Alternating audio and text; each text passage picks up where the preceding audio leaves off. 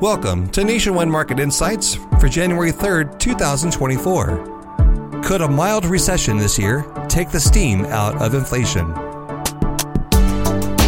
Last year's economy experienced prolonged inflation and rising interest rates. Yet, the consumer tried its best to remain strong, supported by rising wages and a tight labor market. The markets ended the year on a high note, boosted by optimism that the Fed was finally done raising rates. So, what will the economy look like in 2024, especially with a potential recession looming? This is Brian Kirk, and with me today to provide our economic outlook for 2024, we have Nationwide's Chief Economist Kathy Bostjancic, Senior Economist Ben Ayers, and Financial Market Economist Oren Klachkin. Kathy, Ben, and Oren, hope you had a great holiday season and Happy New Year. Sure, over the holidays, you probably were approached by friends and family at the gatherings, and they were all asking you that question, what's the economy going to do this year? Well, we'd love to hear what you told them. So, Kathy, let's start with you. Thanks, Brian. Yeah, sometimes those conversations, I should say, happen among the family particularly, and that's when my younger cohorts, my sons, politely excuse themselves, saying, I've heard enough about the economy. Thank you very much. But seriously, we see economic growth slowing in 2024. We're coming off a really robust growth rate in 2023, and particularly the third quarter, over 5%. But we do think some of the air it needs to come out of the economic engine, so to speak, and things slow down. And as you indicated, we think that the silver lining is that some of the steam comes out of inflation as we go forward. Now, we're calling for a mild recession, and the reason we'd say it's mild, most importantly, is that we only see the unemployment rate rising to 5% at most. Right now, it's sitting, as of November, 3.7%, which is very low. It's still representative of a very tight labor market. What the Federal Reserve has been hoping is that as they increased interest rates over the past 2 years, that you would start to see a slowing in demand for labor and slowing in overall economic activity. Notwithstanding that really strong growth in the third quarter, overall, it looks like the Fed's been successful in cooling economic activity, and they hope to achieve a soft landing. But, I think a mild recession would still be kind of a victory for the Federal Reserve in the sense that, you're not going to see a tremendous increase in unemployment, and yet it will help them get back to their 2% inflation target. And the slower growth is, frankly, the faster they can get back to 2%. Again, they're hoping for a soft landing, and that's what their forecast is. We just think that cumulative tightening that's been put in place and the fact that they will start to cut rates, but they're still very high, that's going to put downward pressure on economic activity. And also, when you think about the pandemic-related savings that were accumulated, they're largely been used and spent. $2.1 trillion worth of pandemic savings. We as consumers have done a good job to spend that and run it down. So you don't have that tailwind. And we see signs in the labor market that things are slowing down. When you look at the sectors such as like government, health and education, which we would say are non-cyclical sectors, you see some slowing in the labor market. And we think that will continue and they'll slow things down. That is different than what the markets, frankly, are pricing in right now. They are pricing in aggressive rate cuts, which we'll talk further about. But what you see with whether it's looking at corporate bond spreads, which are really, really narrow, or particularly the equity market, which seemingly continues to rally strongly, their view is that economic growth will remain quite buoyant, but that will at the same time we'll see lower inflation, which will allow the Fed to cut rates. So we're a little bit more cautious in the outlook, but again, I think the real positive of everything is that inflation slows next year and that eventually the Fed gets back to 2% inflation. Oh, that'd be great. I know for the past 2 years, Kathy, the Fed's been busy raising rates over and over again to help slow down the pace of inflation. So the Fed funds rate still remains high today. It's putting a strain on consumers and businesses. When could the Fed start to loosen monetary policy again? Yeah, I mean, our view for a while now has been, somewhere where towards the middle part of 2024, they would cut rates. Again, that reflects a slowing in economic growth and this mild recession, but also inflation trending lower. And inflation is really the number one driver for Fed monetary policy. And we think by the end of the year, we could actually see the Fed funds rate drop to 4 to 4.25%. Right now, that's higher, 5.25 to 5.5%. So that would be over a percentage point drop in the policy rate, which is, quite welcomed. But really, it's slower than the pace that they would normally cut rates. And the reason is because inflation's still elevated. Now, we think inflation will trend below 3% in 2025. But again, it's going to be steady but very gradual improvement because service side inflation still remains quite sticky. And we also think that Chairman Powell, who heads up the FOMC, but all really of the FOMC members, they do not want to repeat the mistake of the 70s where they kind of took their foot off the brake a little bit and loosened policy, and then inflation resumed and actually surged higher, and then it resulted in the double dip recession in the 80s. They don't want inflation to rebound, and they also don't want it to stall out because they do firmly believe getting to 2% is the best outcome, and they're really focused on that. So in that sense, that's probably why they're going to be more gradual in cutting rates. And it's worth noting that the bond market, continues to sort of run ahead of the Federal Reserve. It'll be interesting to see how that plays out. We think that the market is a bit too optimistic in looking for a rate cut, in the first quarter. To us, it's more of a second quarter, mid-year event. Because again, they're going to be more cautious in reducing rates. Thank you, Kathy. Let's bring in Ben now. Ben, we just heard Kathy provide her outlook on when the Fed may start to lower rates again. Now, how could this impact Treasury yields in 2024? And also, how could this impact consumers and business owners this year, especially when it comes to home and auto markets? Sure. Yeah. Thanks, Brian. Kathy, I think very well laid out a case for a higher for longer path from the Fed. That's not exactly what's being priced into the market right now, but that really drives the outlook that we have for all of the interest rate curves as we look out over the next year. Long-term treasuries been pretty volatile over the last couple months of 2023. Hopefully we don't see that much volatility. We saw the 10-year got above 5%, back all the way down to 4%. As Kathy said, I think that's a little bit overdone at this point. But especially if the Fed does hold off on those rate cuts, that's still going to give a little bit of buoyancy to Treasury yields as you look out over 2024. You look at the 10-year in particular, right now it's, running about 4, a little bit higher. I think it could rise a little bit. And I think we could be in that 4 to, maybe not 4.5%, but in that range. There could be some downside, I think, later in the year as the Fed starts to ease and maybe they put through several easing moves in the later meetings, put some downward pressure. But I still think we'll see, say, a 10-year above 4%, maybe it gets down to 4% or a little bit lower by the end of the year. But that's still pretty high. That's higher than we've become accustomed to over the past decade and means much more of a higher for longer path across the Treasury curve as we look out over the next year. You also have to factor in the high levels of Treasury issuance. The fiscal government is spending a lot of money. There's going to be a lot of Treasury issuance over the next year, and we expect that to continue in 2024. And that's going to be another factor. It's probably going to add some lift to yields, even as the overall rate environment maybe shifts in a downward direction as the Fed shifts course from a pause they're currently on to an easing of monetary policy. You just have all this federal government spending coming through. That's going to add a little buoyancy again to the rates as well. Another consequence of what's likely to be a more modest easing cycle from the Fed is that the yield curve is likely to remain inverted for quite some time. And we've become used to, when you see first signs of a downside for the economy, maybe going into a recession, that the Fed cuts very quickly. And therefore, we see a very quick steepening of the yield curve as you look out over previous cycles.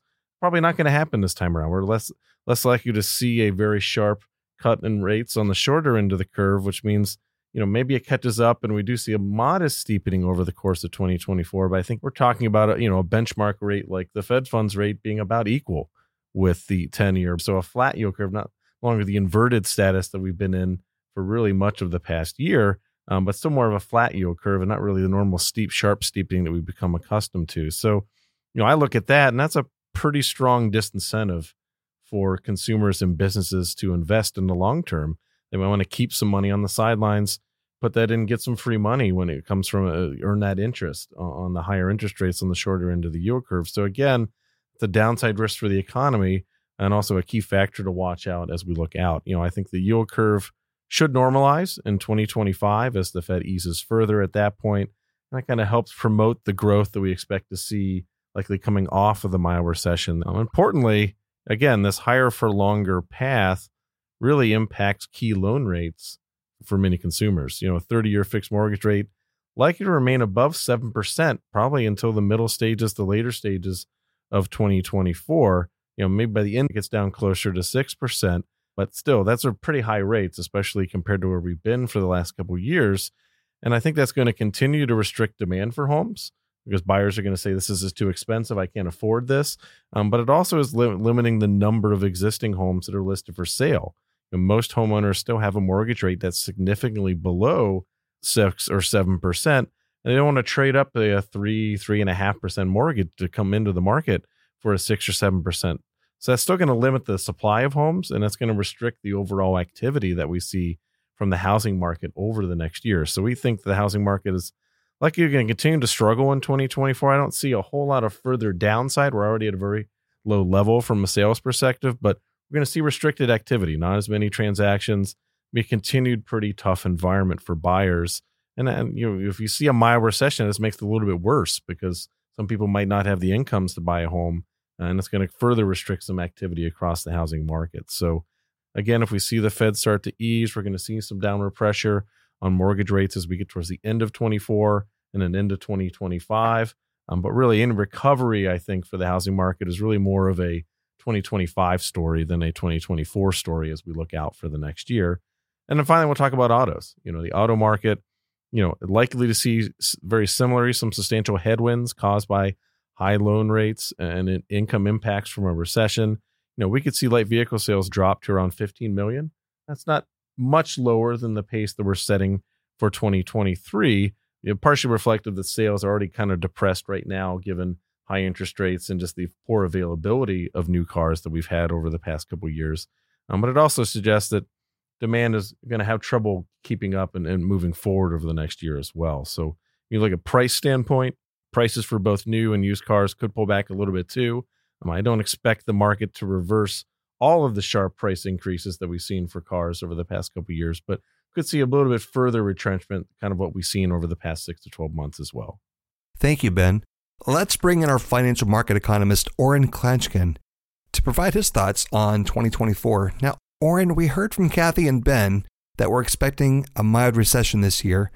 So what are the equity markets saying about that? Sure. So I think as a first step here, it's important for me to quickly discuss the equity market's performance in 2023. So equity markets ended last year in a much different spot than where we thought they would at the start of the year. So at the start of last year, we and many other economists thought that the economy would slip into a mild recession, and that in turn would lead equities to decrease.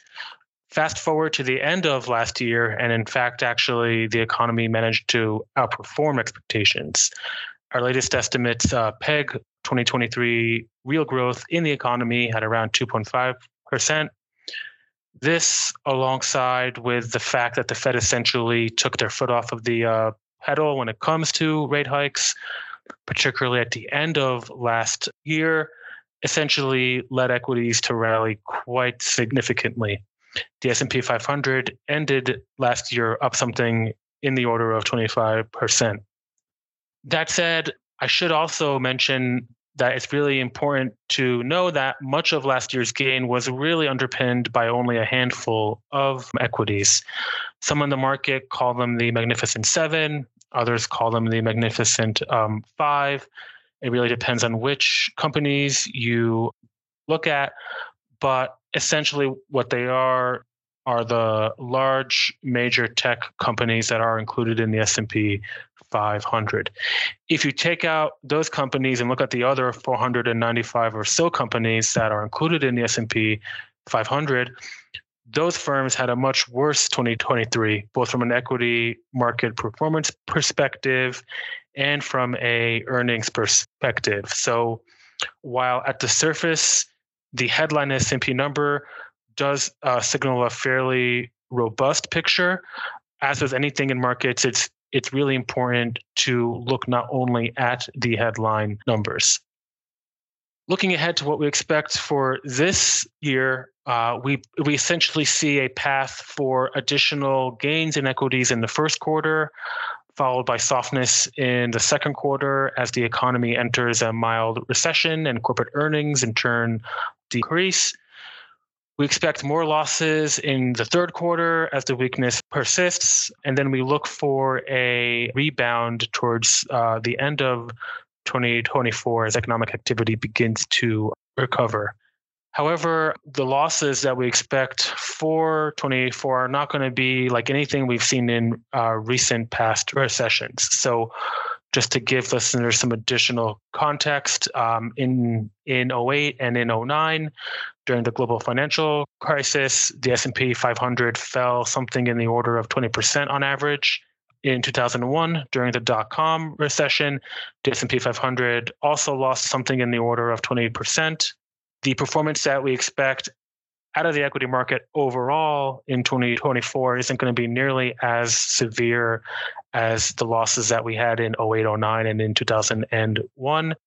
And also, there's some additional context here that I think the listeners will also find interesting, is that if you take the equity market performance and draw a statistical analysis with that compared to the economic cycle, we can see that there really is not a significant correlation between equity market downturns and recessions. So we shouldn't maybe expect to see a quite significant loss in equities.